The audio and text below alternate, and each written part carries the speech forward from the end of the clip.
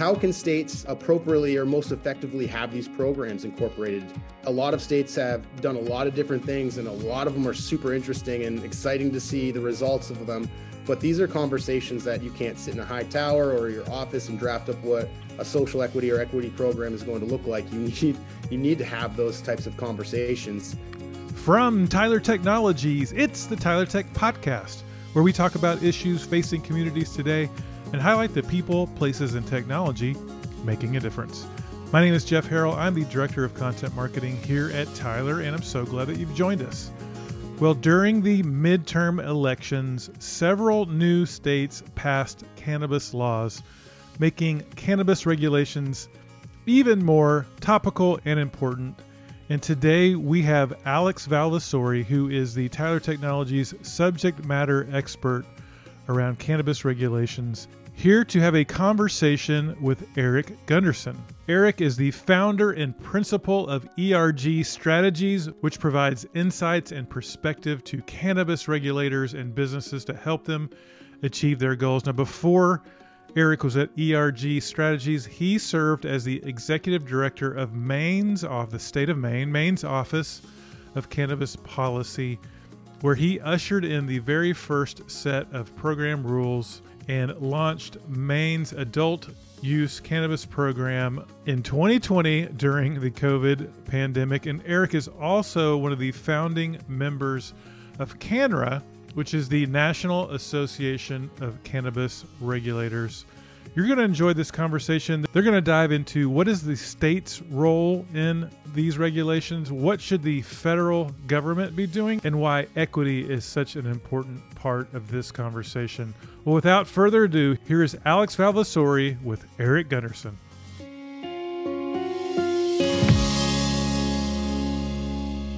Hi, everyone. I'm Alex Valvasori, General Manager for Licensing at Tyler Technologies. I'm joined today by Eric Gunderson, founder and principal of ERG Strategies and the former executive director of Maine's Office of Cannabis Policy. Eric, thanks for being on with us today. Yeah, thanks for having me, Alex. I appreciate it. So let's start from the beginning. How did you first get plugged in with Maine's cannabis program? Like a lot of individuals that end up in the cannabis space, it was kind of a stumble upon, but it's a fun story to tell. In 2016, I was a senior policy advisor in our speaker's office, and that was the same year that Maine voters passed legalization at the ballot box. So shortly after the November election, our office started getting calls with some concerns around legalization and kind of what that was going to look like moving forward. And my good friend and boss at the time, the chief of staff of our speaker, just kind of nudged me and was like, hey, Eric, do you mind taking a look at the underlying language that was passed and give me some thoughts, any red flags? So I went through it, and it quickly became apparent that there were some significant, we'll call them significant issues with the language that was passed. Ended up drafting a memo kind of highlighting all of the deficiencies. And it was concerning at that time, but in one of my prouder moments, I think it was literally like 24 hours later, our current governor, then attorney general, came out with like a 10-page memo addressing a lot of the same issues. It was obviously much more eloquent, a lot more legalese, but it became apparent at that time that we needed to figure out a way to address these deficiencies. So we quickly acted upon that, put a bill through a committee in the legislature to put a moratorium on legalization and the implementation of it. And then at the end of the day, trying to figure out how to address it and move forward with the will of Maine voters, we decided to put together a joint select committee, a special committee, basically to rewrite Maine's Legalization Act top to bottom. And that's kind of how I got started. And since I was the one that did the original review of the language and put the memo together, I ended up staffing that committee and spending a year and a half with them, basically drafting what that structure for adult use cannabis sales in Maine would look like. And it was a great learning experience, an exciting experience building out the statutory language for that program, working to overcome a couple governor's vetoes. But yeah, like I said, at the end of the day, a year and a half later, that became law. And then shortly after that, we had our change in administrations and the incoming Mills administration. We had some conversations, kind of gave them a heads up as far as everything that needed to happen. And one thing turned into another, and they asked me to establish Maine's Office of Cannabis Policy, or at that point, Maine's Office of Marijuana Policy, get the rules together, and launch the industry. And that's exactly what happened. And I got to serve in that role for 4 years, which was awesome. But like I said, when I like I started answering the question, it's just kind of stumbled into it, and very glad I did. Yeah, that's really interesting, Eric. And I got to imagine that it was an interesting transition, kind of going from the legislative side of things to really being a regulator, right? And standing up a program. What was that transition like for you? It wasn't easy. Certainly working in the legislature is one thing, but then getting dumped into state government, it's a whole different environment, a whole different world. And luckily I had some really great support. One of the staff that I had brought on early, I had experience living in state government, and the support I had from both my governor's office, my commissioner's office was incredible. So it did take me a little bit to figure out how to kind of navigate in that world. But really those early days, my attention was so hyper focused on getting the first set of regulations together in order for us to start the adult use program that it is all kind of a blur. But yeah, there was definitely a learning curve, but certainly had the support in right places.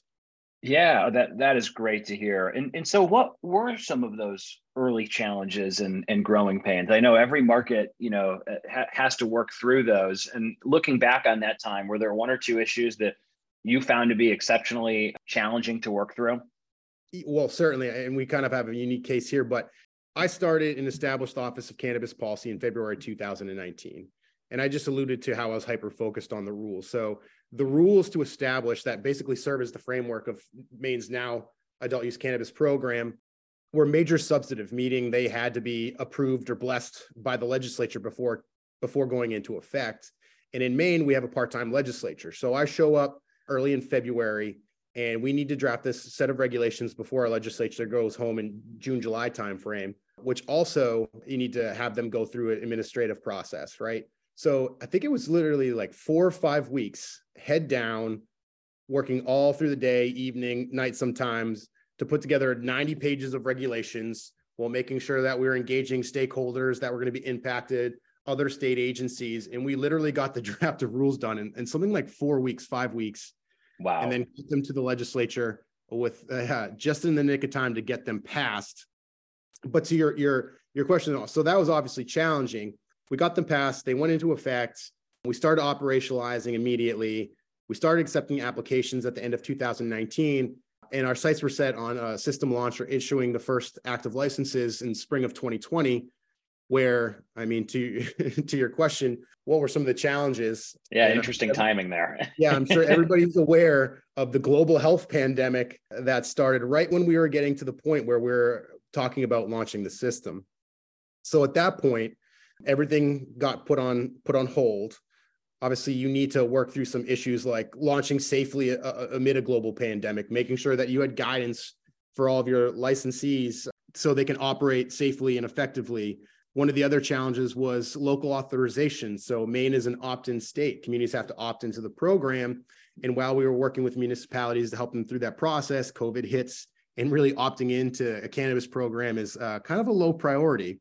And then one of the biggest challenges that we faced was a testing lab. We knew, based off the experience of other states, that there were a lot of challenges and hurdles around testing, and we were acutely aware of those, and we put a lot of time and resources to make sure that we wouldn't have those same issues. But the very first lab that was set to come online, or was in a place that were able to meet the timelines with the launch of the industry, was in a community that hadn't opted in. So we were working with that municipality to get through the process. And obviously with COVID, that got pushed to the back. So working through all those different hurdles to actually get to a place where we became the first state to launch a cannabis program amid a global health pandemic, amid COVID, a little bit later in 2020. But certainly some unique challenges and growing pains there, trying to navigate a global health pandemic at the same time you're launching a statewide cannabis program. Yeah, wow, that I can't even imagine. That's certainly hats off to you and all the folks who were involved with making that happen. I think unlike us in the software world, where we can hide in our offices alone, developing software, right? The cannabis industry, right? These are real plants that grow in the real world. And so certainly important to recognize. So as the program matured, as you guys found ways to navigate through COVID and beyond, what are some of the things that surprised you most about this market? I think there are a couple good things and a couple maybe not so good things. I was at this point surprised of how collaborative a relationship our office had with our industry partners. Really, that relationship, I think, was beneficial both to us and them, and making sure that we were launching a system that was sustainable, that was competitive, but also served the purpose of why we were there as regulators, to make sure that we were protecting the public's health and safety. So that was really helpful. I think that was really beneficial. And I'm sure we'll talk about it in a little bit here around how that really formed all the stakeholder engagement work that we did moving forward as an office, to make sure that all those voices and stakeholder groups were accounted for in all the policy or office initiatives that we had moving forward. But yeah, I mean, there were a lot of challenges. There were a lot of little surprises along the way. Luckily, we had the foresight and the benefit of having a lot of states come before us, and we spent a lot of time talking with those individuals in those other states, whereas we could kind of map out and see a lot of those challenges ahead of us, and to ensure that we had systems in place, processes in place. We were cognizant of those challenges and we could plan accordingly. So all things considered, we had a really smooth rollout. If you remove COVID from the equation, it was a much smaller, much more controlled rollout. But after that, I was also surprised on how fast it really took off. We started with just a handful of licensees. I think at the point we launched the system, it was like 6 retailers, 1 testing lab, maybe 8 cultivators, and 2 manufacturing facilities. And I think within the first year, could be wrong on this, but we were well over 100 licensees. So just how quickly it took off and how well the system did. Yeah, that is really great to hear. So, changing gears a little bit, Eric, I'd love to learn more about how technology played a role in all of the work that your team did. Of course, we do licensing work. Seed to sale technology plays a critical role. How did all of that go for your team? What's working well, and where do you see opportunities maybe for new technologies to enter the space? And I love this question too. And I'm not just pandering to my audience right now, but technology is so important.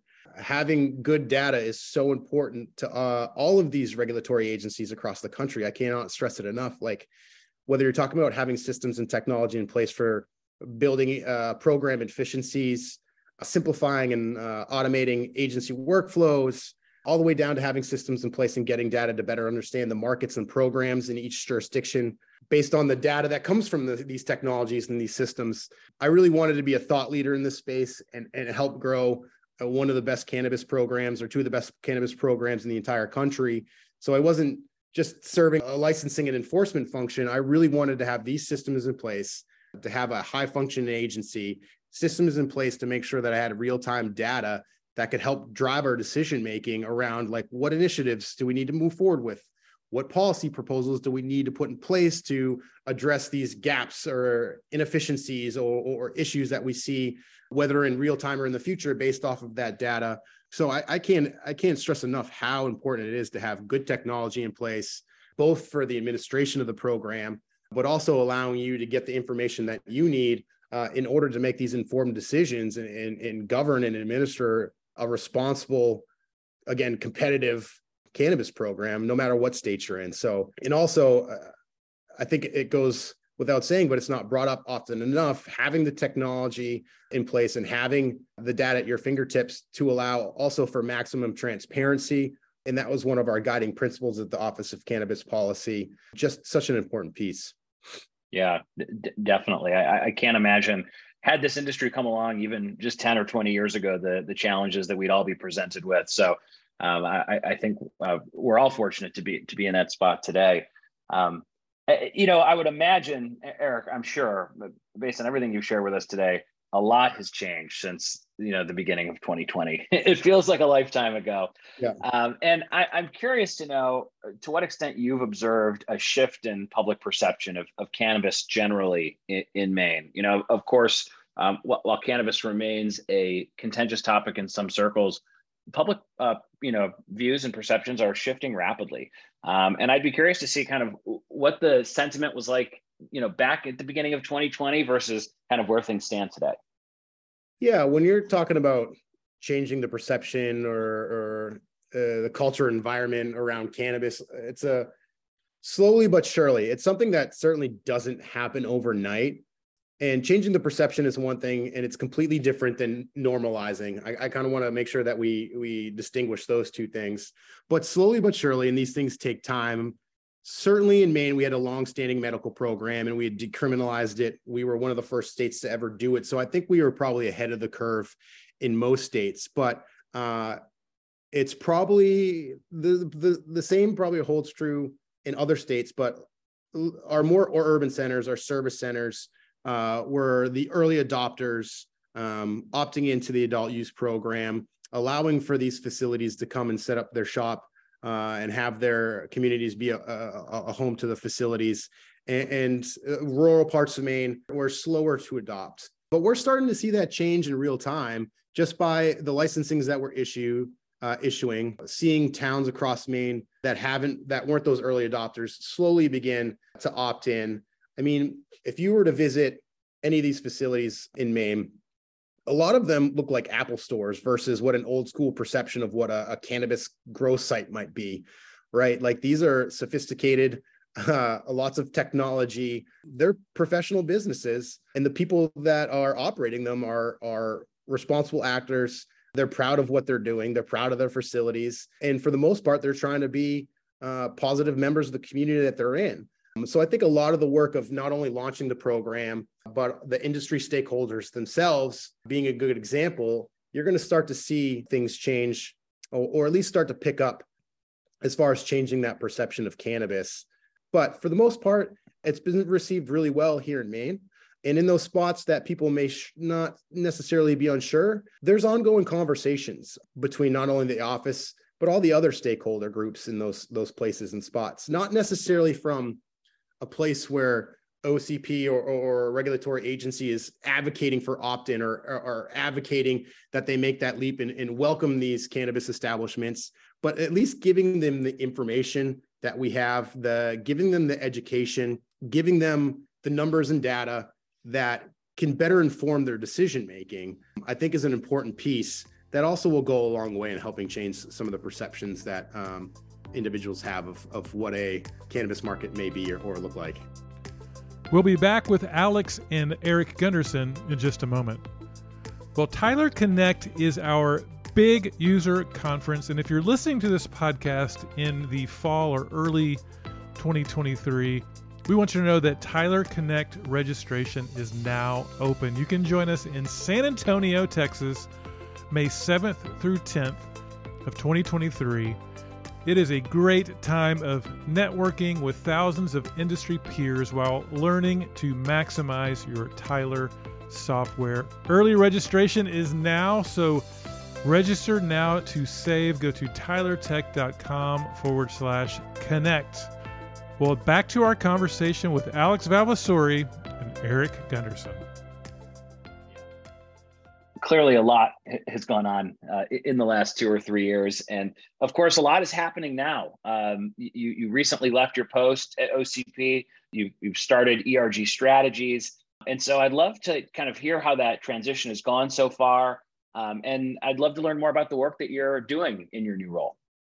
Yeah, no, after nearly 4 years back in October, I stepped down as executive director of Maine's Office of Cannabis Policy, which, believe me, was not an easy decision to come to. Had an absolutely phenomenal team over there. Again, when we were established in February of 2019, it was literally just me.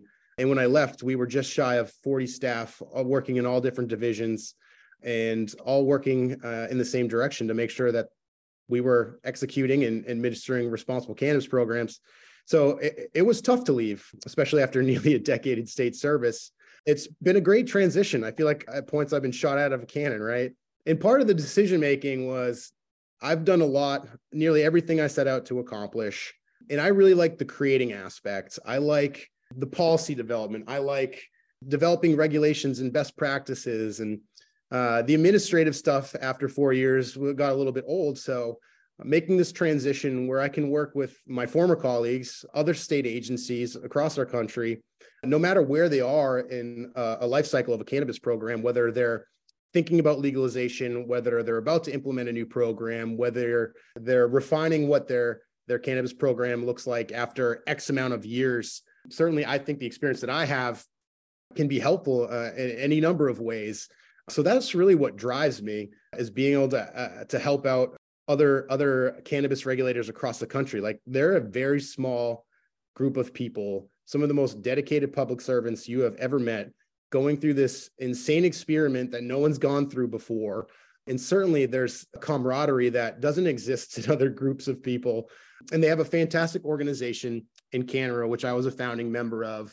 But still, that doesn't replace the 24/7, can be on the ground, questions, comments, concerns, strategy, developing operating plans, legislative plans, developing communication plans, agency initiatives.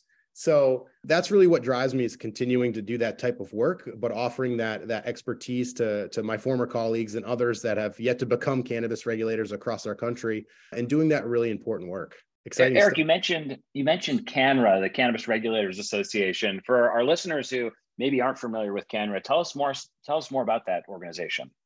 Yeah, CANRA is the organization for cannabis regulators across our country. It wasn't really, it wasn't established in 2019 when I became a cannabis regulator. At that point, it was called the Cannabis Roundtable, where every year or twice a year, all the states that have cannabis programs would get together and talk about the issues of the day. What is everybody seeing? What is everybody facing? The challenges, and talking those through and trying to be a resource to one another. In the time that I served as executive director of OCP, that it grew really quickly, and then evolved into this association, CANRA, which still has the goals and objectives, kind of what I explained. And it's just a phenomenal group under phenomenal leadership, and such a resource to regulators across the country. Interesting. It really is a great organization. And for our listeners who haven't already checked it out, we had the pleasure of having Andrew Brisboe and Jillian Schauer on a couple months ago. Be sure to check out that episode if you want to learn more about the tremendous work that CANRA is doing.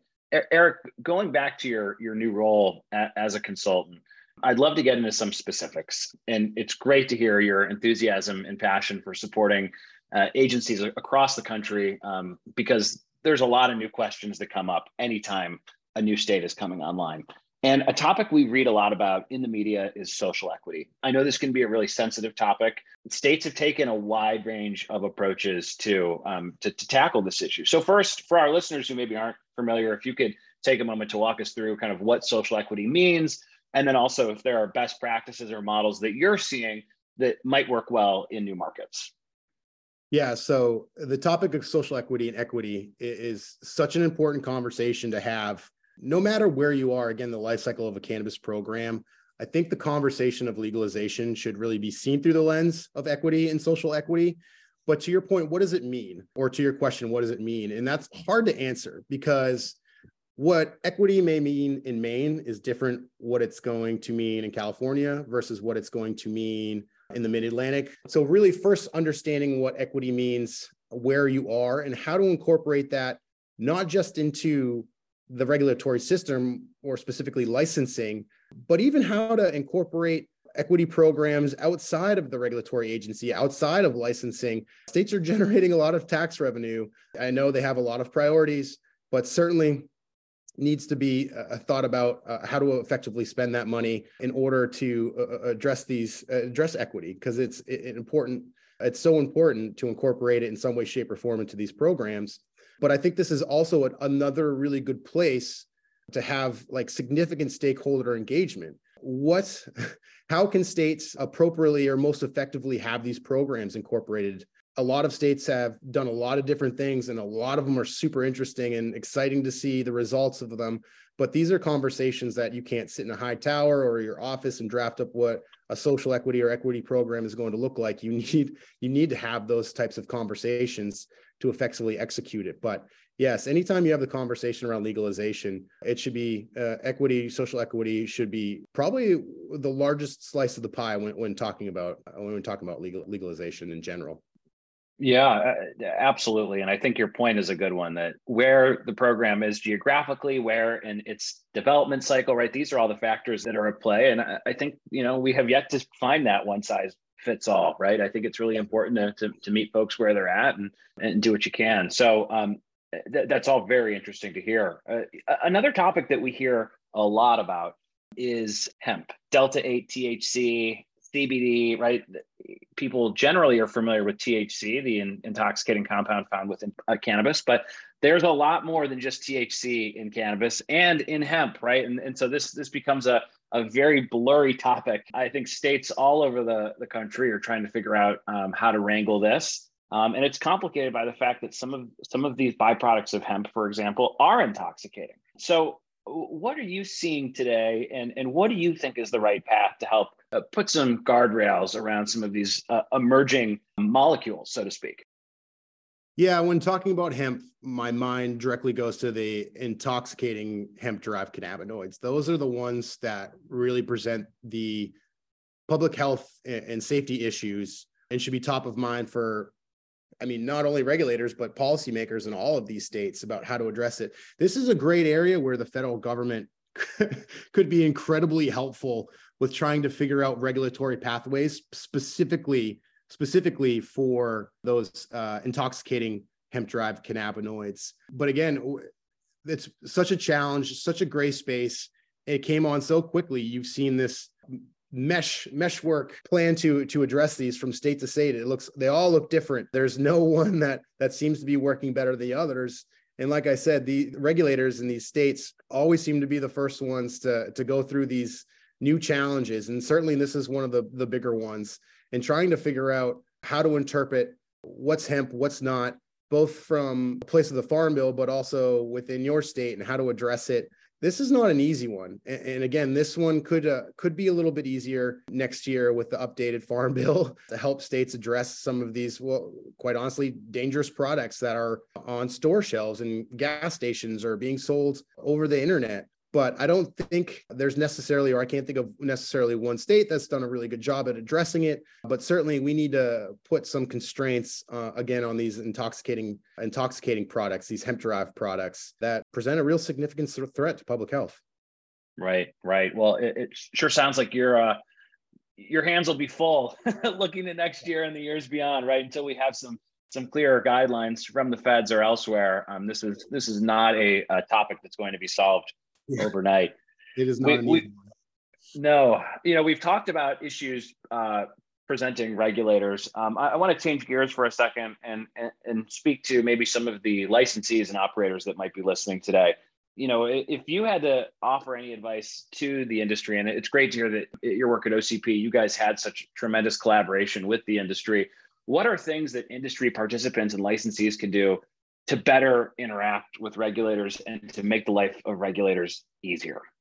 First, I don't think it's necessarily the industry's job to make the life of regulators easier. I think regulators can do things to make the life of regulators easier. And that's trying to figure out a way to have that collaborative relationship with specifically the industry stakeholders. There's a life cycle between having a good relationship with your industry stakeholders as you're developing a program and launching a program, but there is a point where it can be a little bit of conflict, right? You're talking about a regulator and a regulatee. Is that even a word?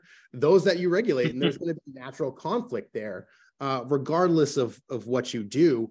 But to have that collaborative nature, to have that two-way dialogue, putting systems in place in order to maintain that dialogue.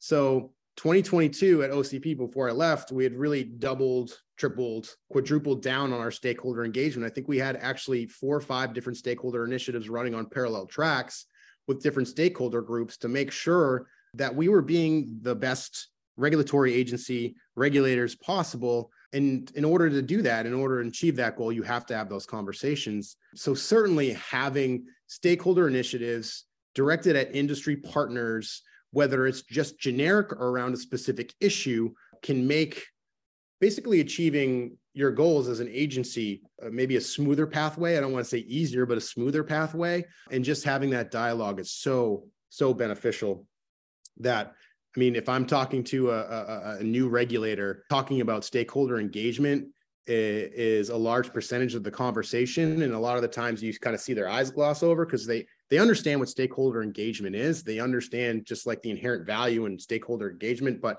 it's hard to actually like bring 1 and 2 together to say this is how it's going to benefit you. But when you see it in real time, I can't stress enough as a former cannabis regulator how important that stuff is. And specifically at the Office of Cannabis Policy, we actually had essentially 2 full-time staff that did our stakeholder engagement programming. That's how important we thought it was. But that's certainly one thing that regulators can do to make their lives easier.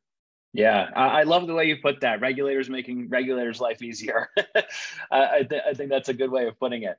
Only moments ago, Eric, you talked about the role of federal government, right? And to date, right, there has not been the traction that many in the industry have hoped for out of Congress. As we look to the next few years, right, obviously there's a lot in the news just this week and this month. But in your opinion, how do you think about the role of the federal government in regulating cannabis? Needless to say, no 2 state cannabis markets are alike. There are certainly more and more standards and similarities, but there's quite a bit of difference as we look from state to state. So, how do you see the federal government fitting into this? And if you could deliver a message to Congress, what would be the advice you'd give them? Oddly enough, I think about this a lot. For one thing that I would tell Congress, there's a lot of things that I would want to tell Congress, but if there's one thing, as you go through this process, make sure that state regulators have a seat at the table. They are the ones that pioneered this. They're the ones that deal with this day in and day out and have been for a while. And for the most part, a lot of them have done a really good job with the resources they have and the hand that they've been dealt. So to making sure that they are at the table, having the conversations about a way that the federal government can come in and help state cannabis programs, not upend state cannabis programs, but help state cannabis programs, set a floor, set standards for a lot of different things that would help state cannabis regulators, whether you're talking about standards for testing. Testing standards are different from state to state, from testing lab to testing lab, because there are no standards set, and regulators do the best they can to make sure that whatever technology a lab is using or whatever process, that there's good data, one going in and coming out, but standardizing that, having a federal agency or organization put that together would be incredibly helpful, along with packaging requirements and labeling requirements, setting a floor, helping bring clarity to that. There are a lot of different areas where they can set those standards to help with predictability from state market to state market, to help basically give some political coverage to state regulators around some of these things. But yeah, have regulators at the table, helping them walk through what role the federal government should be playing, and help direct them to areas that would certainly be beneficial to regulators and cannabis programs across our country. And I would imagine specifically topics we hear a lot about today, right? Access to banking yes. At the forefront. So crystal ball time, Eric, if you had to take a guess here, do you think we're going to see safe banking or something like safe banking passed here during the lame duck session? No, don't do this to me. Yeah, I'm always a pessimist when it comes to this stuff.